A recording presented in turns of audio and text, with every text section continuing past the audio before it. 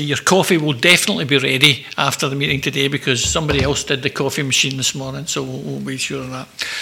I should just say, Andrew, I'm sorry, I forgot to give you a notice of meetings that is coming up next weekend. Before COVID, traditionally the assemblies on Tyneside had a missionary conference in September. It was a Friday, Saturday and Sunday. There was meetings Friday, Saturday and Sunday, and they're reinstituting that missionary conference this coming weekend, so there'll be meetings on Friday, Saturday and Monday.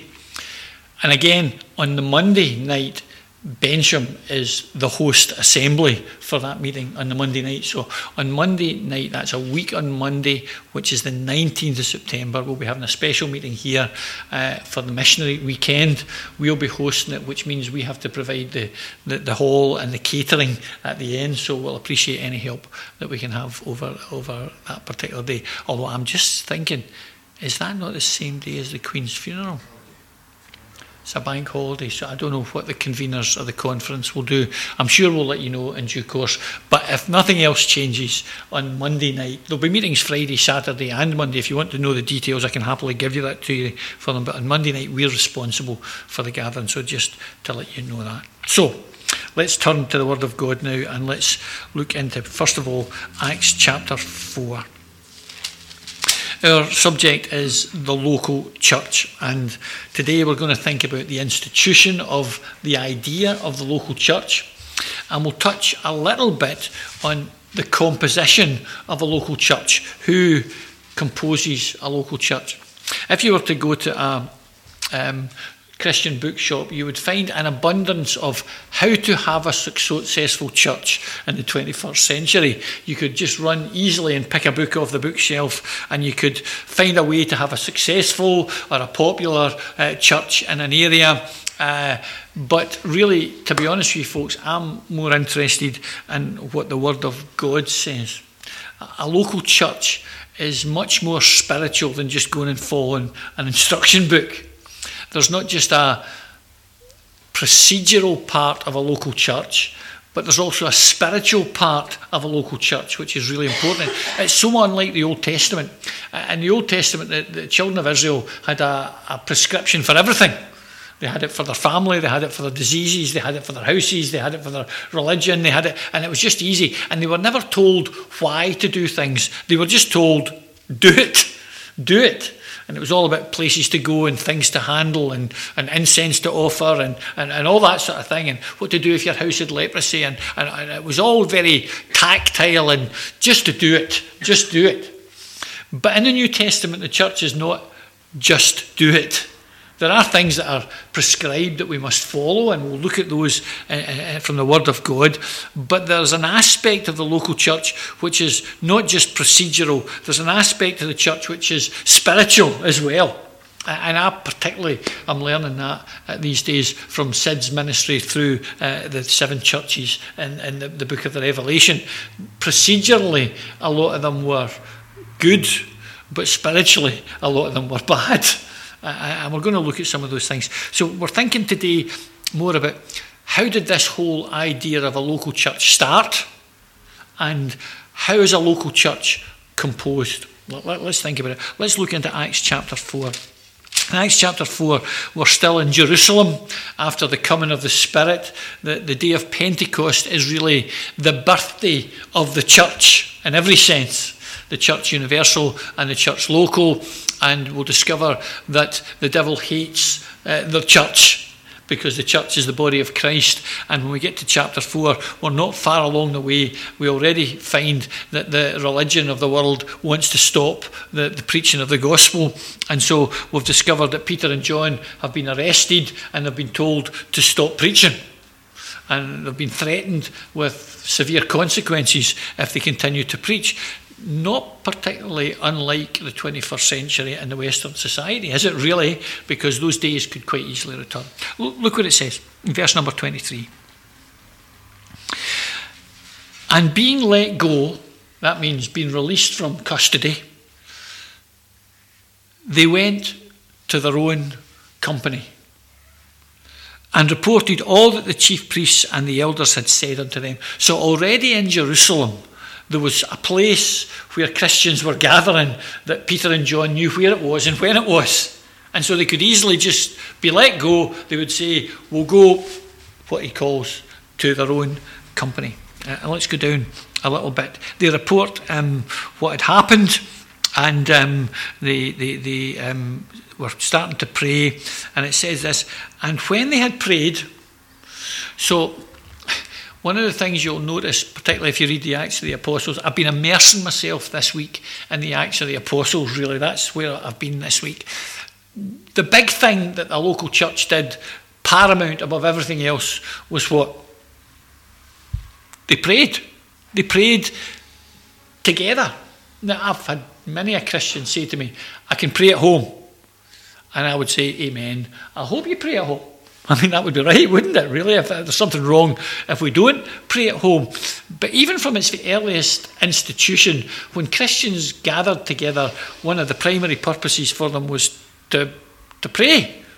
They would preach the word and they would do other things. But as you read the Acts of the Apostles, it seems that is the primary characteristic of them when they get together to pray. They're a praying company. And we'll look at the different ways in which they prayed. So it says this, and when they had prayed, the place was shaken where they were assembled together, and they were all filled with the Holy Ghost, and they spake the word of God with boldness. So a couple of things just to say in passing here. The local church is the dwelling place of God by his Spirit. And we will learn that as we go through 1 Corinthians, particularly in this section we're coming, that God dwells now not in temples made with hands, but he didn't he, in the Old Testament, in the tabernacle and the temple. But God dwells in the gatherings of his people in a special way by his Spirit. And I wanted to show you, particularly as we go on, that the Acts of the Apostles is not really a pattern book for the local church. It's not a prescription, the Acts of the Apostles. It's a description of what happened in the early days. I'll make that distinction a little later and show you how important that is. But you remember what happened in Acts 2 when they were all filled with the Spirit? Remember what happened? What did they do? They all spoke in various languages so everybody heard the gospel in their own language, right? Look what it says, what happens this time when they're filled with the Spirit. They spake the word of God with boldness. There's absolutely no mention of those different languages in that case. And so those who would preach, I'll talk about this on Thursday night actually, those who would preach that the filling of the Spirit is always accompanied by the speaking in strange languages are actually not following the teaching of the Bible at all. Because there's lots of places where they're filled with the Spirit and other things are true. Matter of fact, it's very rare. Matter of fact, it's only on one occasion when they're filled with the Spirit and they speak with tongues. But we'll look at that on Thursday night. Look at this, what it says. Verse 32. And the multitude of them that believed were of one heart and of one soul. Neither said they of any of them that thought of the things which he possessed was his own, but they had all things in common. And with great power gave the apostles witness to the resurrection of the Lord Jesus Christ, and great grace was upon them all.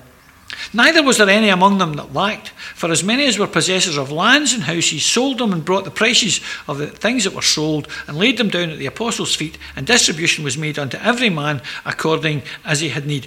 And if we go into the next chapter, we'll see very quickly that goes wrong as well, right? Okay? But what am I saying here? This is not Christian communism. Folks, this is not Christian communism. I've spent a lot of time in Canada working with people in Hutterite colonies, for example, who combine all their possessions and they live in a colony. They have nothing they call their own and they live in a kind of Christian commune. That's not what this is saying. It's just saying that people were so interested in each other that they would do anything for their brothers and sisters. That's really what they're saying.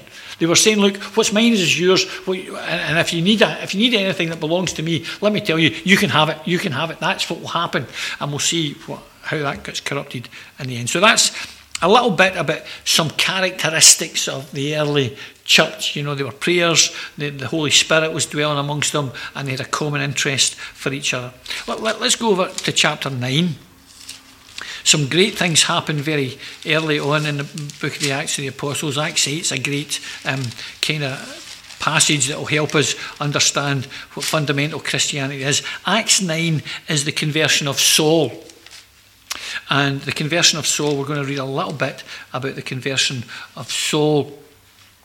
You know what happened on the Damascus Road. He had gone to he had gone to persecute Christians. The Lord appeared and he got converted, and 3 days later he got baptised. And again, can I say this to you folks just kindly?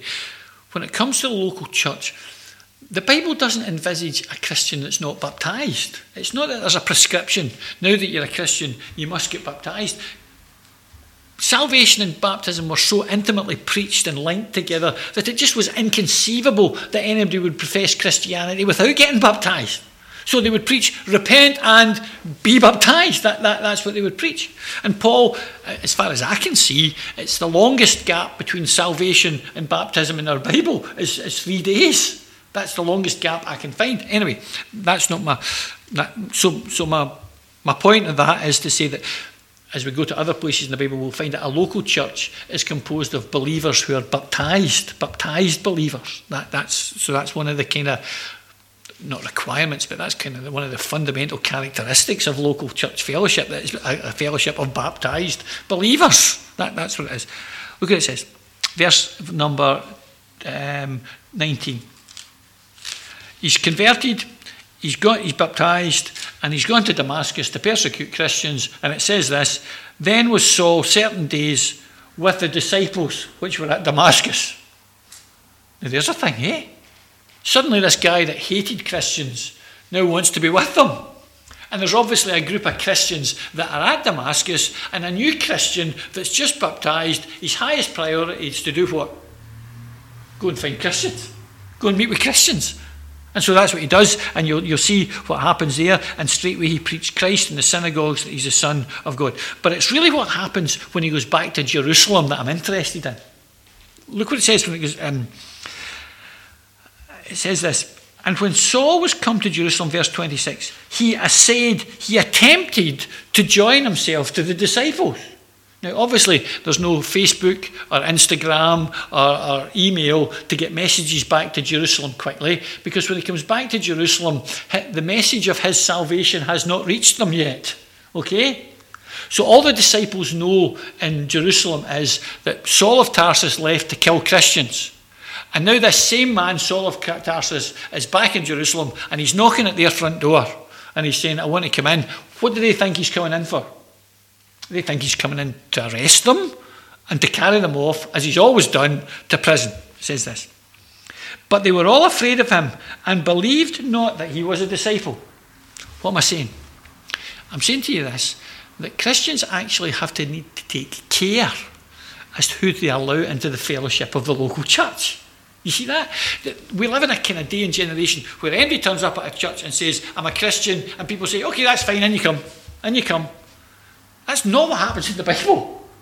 In the Bible, people are saying, okay, you say you're a Christian, let's just make sure that that's true. Eh? Let's just make sure that if you want to join a local church, you need to have a clear Christian testimony.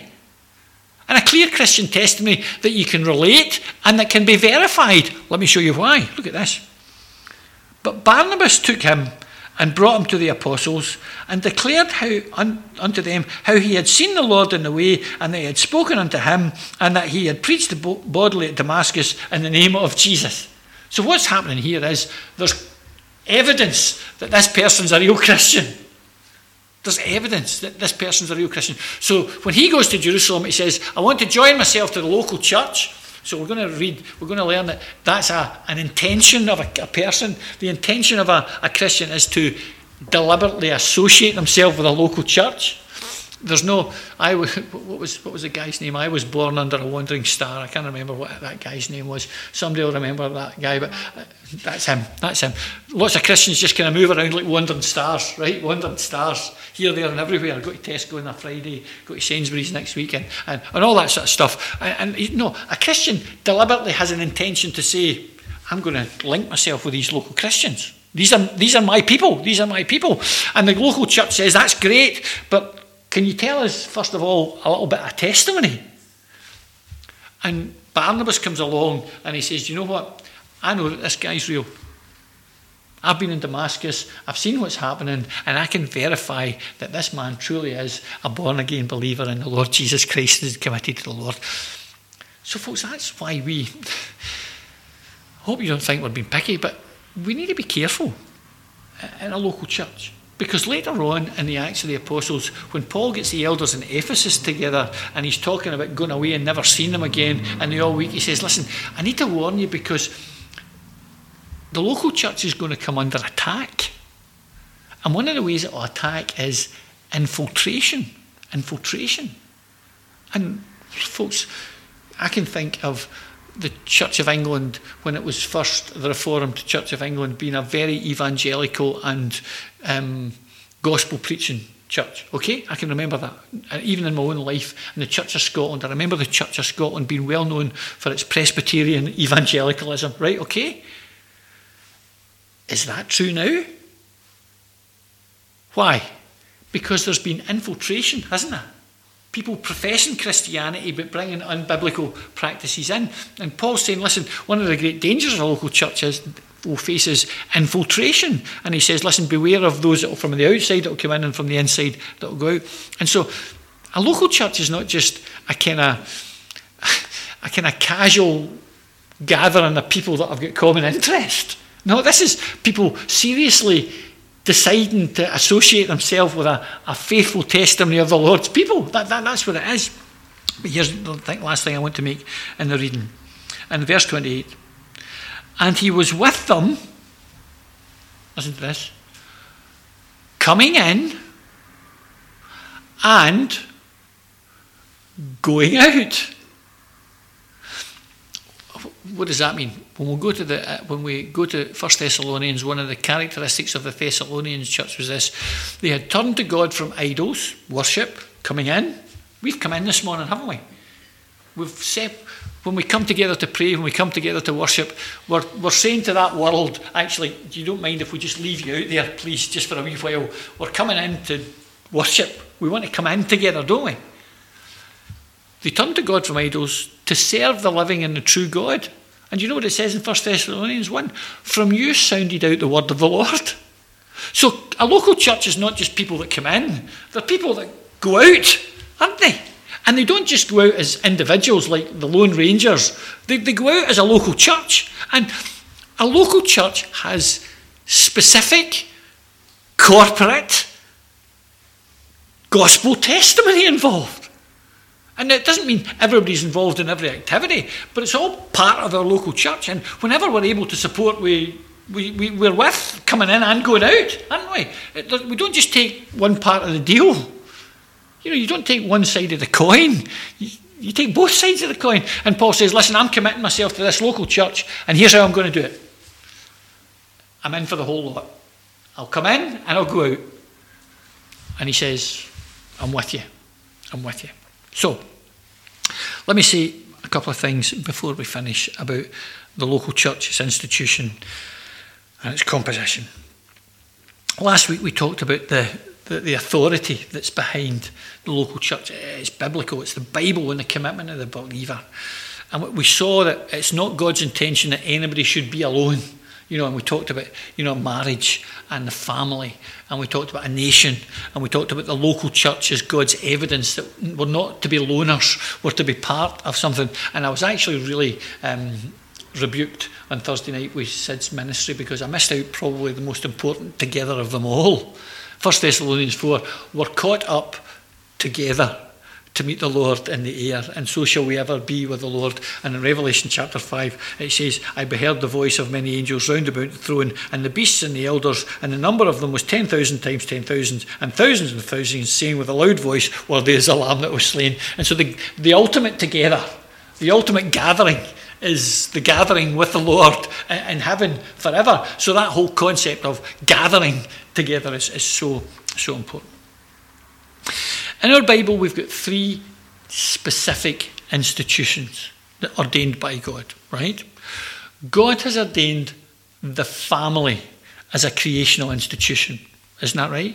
And God ordains that there's order in the family, the roles of the father, the roles of the mother, the roles of the children, and that's a God-ordained institution. God has also ordained the institution of the state. And we read that in Romans 13. And so, folks, you don't have to be a royalist or a monarchist to honour and acknowledge the passing of the Queen. You don't have to be. That's not saying you're a royalist or a monarchist. It's just saying you recognise the institution that God has ordained in the state. And the new king, he's an institution of God.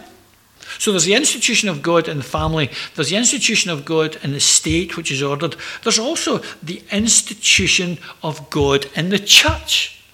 And each one of those institutions has God-ordained directions and order. Every single one of them has to follow God's order. Otherwise, chaos. Isn't that right? What would be, in our society, folks, what would be one of the major underlying causes of the disorder in our nation? Break-up of families. Isn't that right? It's family breakup. And the devil loves to break up families because by breaking up family, he attacks the very fabric and foundation of society and brings disorder to what God ordains as order. The state. What are the most vile and cruel institutions of state in the world? They're godless ones, aren't they? Atheistic ones. And so when it comes to the church, we've all to be characterised by order, authority, and for the glory of God.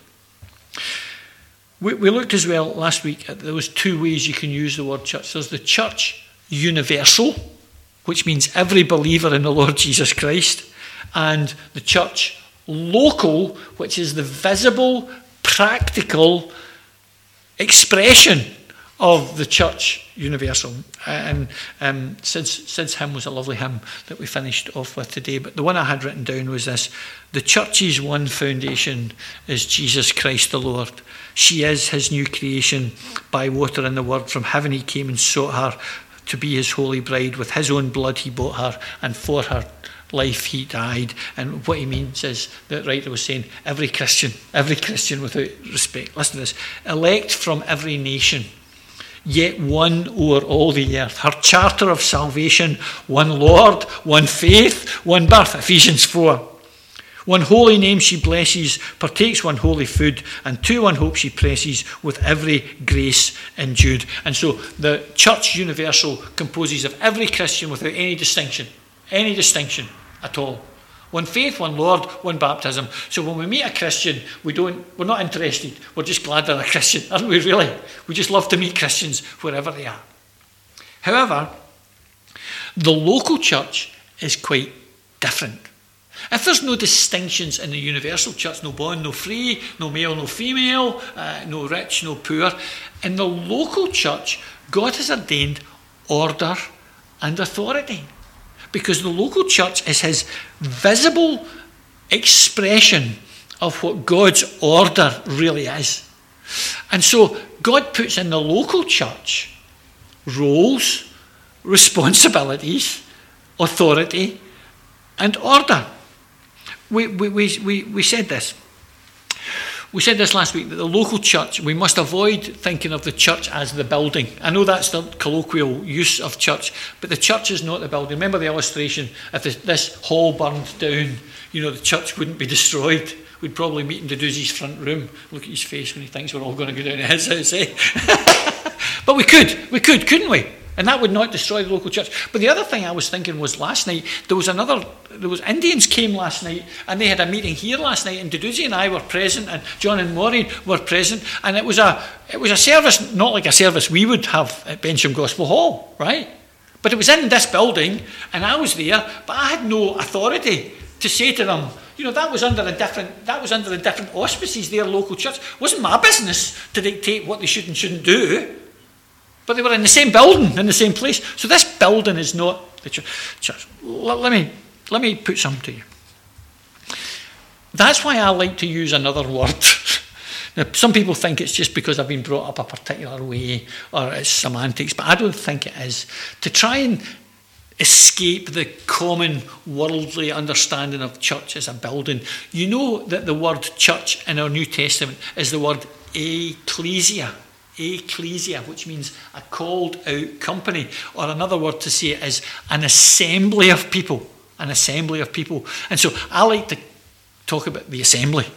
the people. I think that helps me escape the concept of Bensham Gospel Hall as a church. It helps me understand. So if you hear me talk about the assembly at Bensham, what I mean is you and me. I don't mean the hall. I don't mean the hall. Why don't you think about two things as we think about the local church? Imagine it's the year 333 AD, right? So that's just after the Lord had died. It's the apostolic days.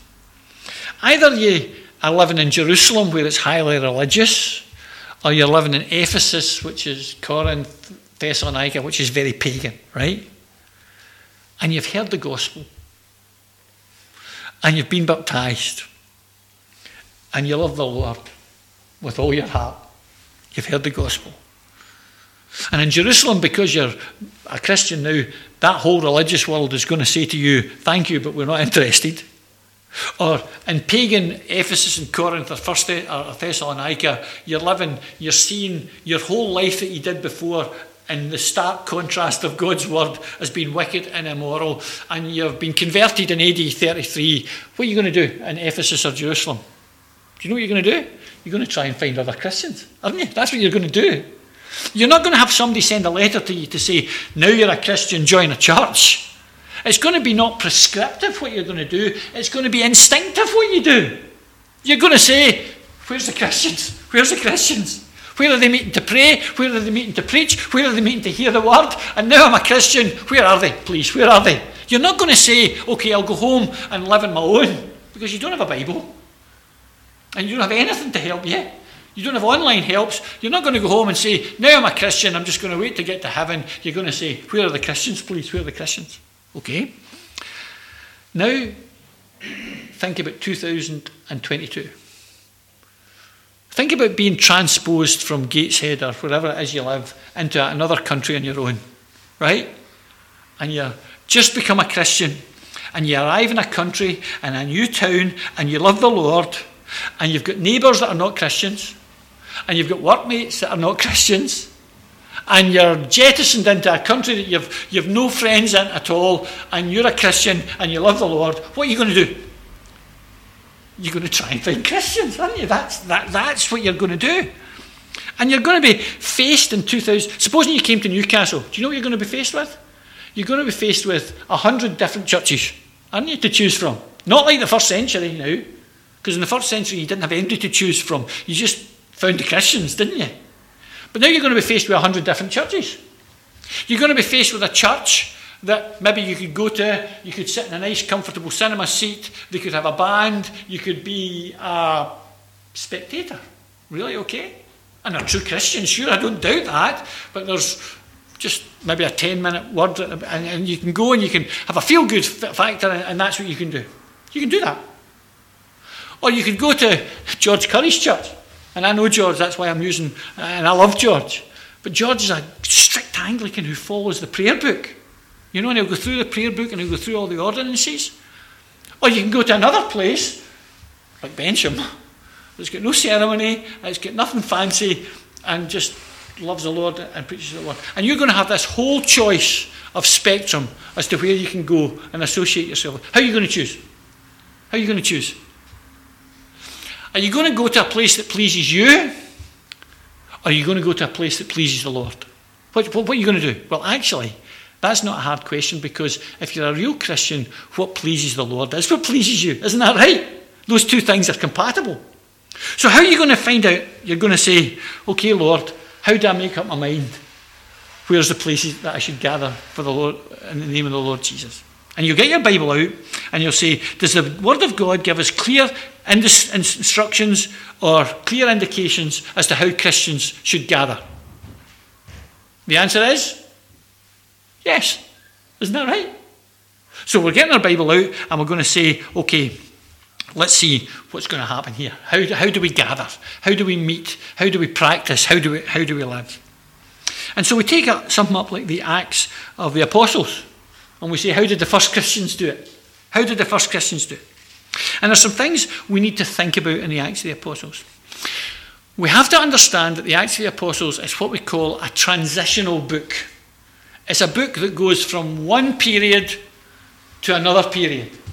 And so sometimes there's a mixture of the old and the new. And it's a transitional book, so it covers a period. So what does that mean? It means it's things that happen in the Acts of the Apostles.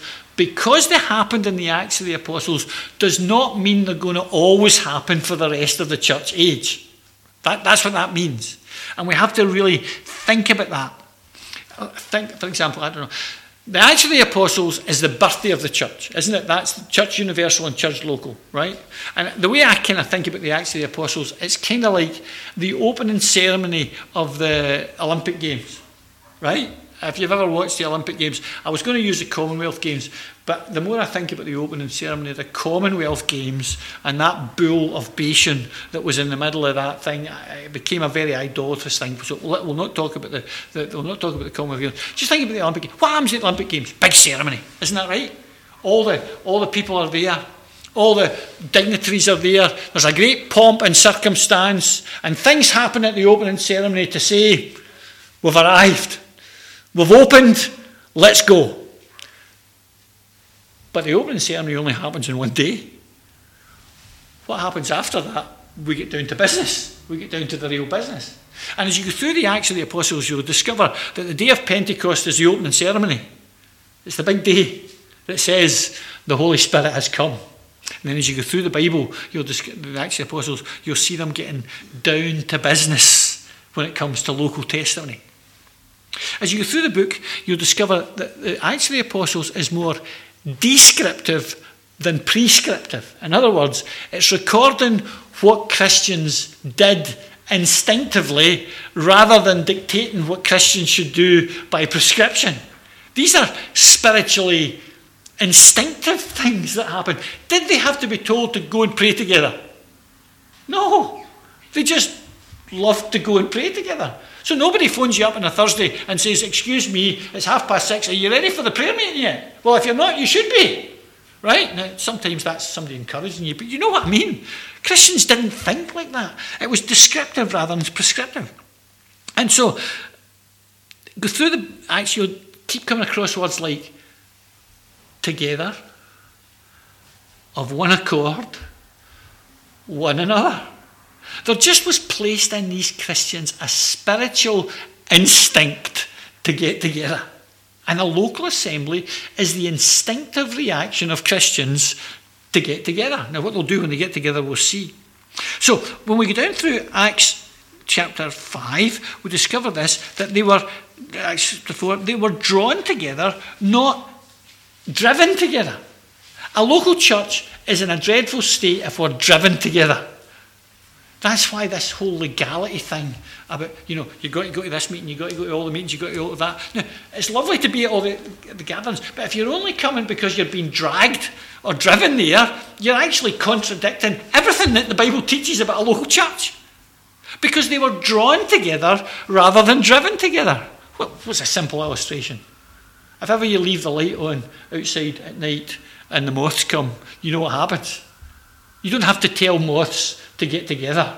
You just have to shine the light and they're drawn together. Isn't that right? So, if there's people who love the Lord and who love the Lord's things, when they find a place where the Lord is loved and honoured, that's a place that you're drawn to, isn't it? I hope that's why we're here. That's well, I can't speak for you, but I can speak for me that I don't come here because I'm driven or I'm dragged. I come here because I'm drawn, because I know you love the Lord and I know we want to please the Lord, and that's why. And on a Thursday night, I don't have to be whipped into coming to the prayer meeting, because I know that when we come here, we'll pray for each other, won't we? And we'll lift each other's burdens up, and we'll pray for other people, and we'll hear the word of God. And I've got a hunger in here for that stuff, and that's what a local church is. So, I was brought up in a local church where they had a register. And I know why. It was actually a good thing, because it was a big church and the elders wanted to make sure they were keeping an eye on everybody, right? But there was a wee boy with a register. They would sit at the door and he would watch you coming in, and he'd tick you off when you come. And if you missed 3 weeks, right? Boy, the elders were around to see you. No, they were around to see you for a real reason, because they were really concerned and they loved you and they wanted you to go on. But that's not what a local church is. You don't just tick a box. They were drawn together. It was not a legal requirement. A local church is a relationship rather than an agreement, folks. Right? So back to Acts 9 where Paul's converted. What does Ananias say to Paul? He says, Brother Saul. Brother Saul. So we all want to agree to what we believe, don't we? We all believe that Jesus is the Son of God. We all believe, agreement is important, folks. But we're not together just because we agree. We're here because we're part of the same family, the Christian family. What we are in a local church is a relationship rather than just an agreement. You know, you could go and join the bowling club and sign an agreement for the bowling club to stick by its constitution, or the golf club. But it's not the same as a local church, is it? We don't call the guys that we play golf with brother and sister. No, I call John a brother until he beats me, of course. But then that changes things. But you know, you call Christians brother and sister. Why? Because we have a special relationship. A local church is not an amalgamation of people that agree. It's a unity of people that are related to each other. We're brothers and sisters in the Lord. And then as you go through your Bible, I'll finish with this. When Paul goes preaching and when Peter goes preaching, they want to see people saved. Of course they do. But when they leave a town, they don't just want to leave people here and there saved. Do you know what they want to leave behind? They want to leave behind a company of Christians that are getting together for the honour of the Lord. So how many of the New Testament letters are written to individuals? You know, only 4. How many of Paul's letters are written to local churches? The rest of them. 13. Right? What does that say? It says that Paul was really interested in local churches. So I'm just trying to say, folks, for me, I hope I value our local fellowship in a way that the Bible tells me I should. And we'll look in future about how Christians gather, how Christians order the gatherings, how the structure of personnel is, because there's an authority structure within a Bible church. And I trust that as we go together, we'll go together loving the Lord and loving getting together to please the Lord. Let's pray. Lord, we thank thee for the word, and it cuts across us so many times. And for people like me, Lord, that's known things for so many years, we're rebuked when they become too familiar and we lose the joy and the power of them. So this little place, Lord, this little hall is a place where we gather for thy glory because we love thee, Lord. And we pray that we might be real and vital and true in our testimony for the Lord Jesus Christ. Bless us the rest of the day. Remember those that are absent from us. We commit ourselves to thee now in the Lord's name. Amen.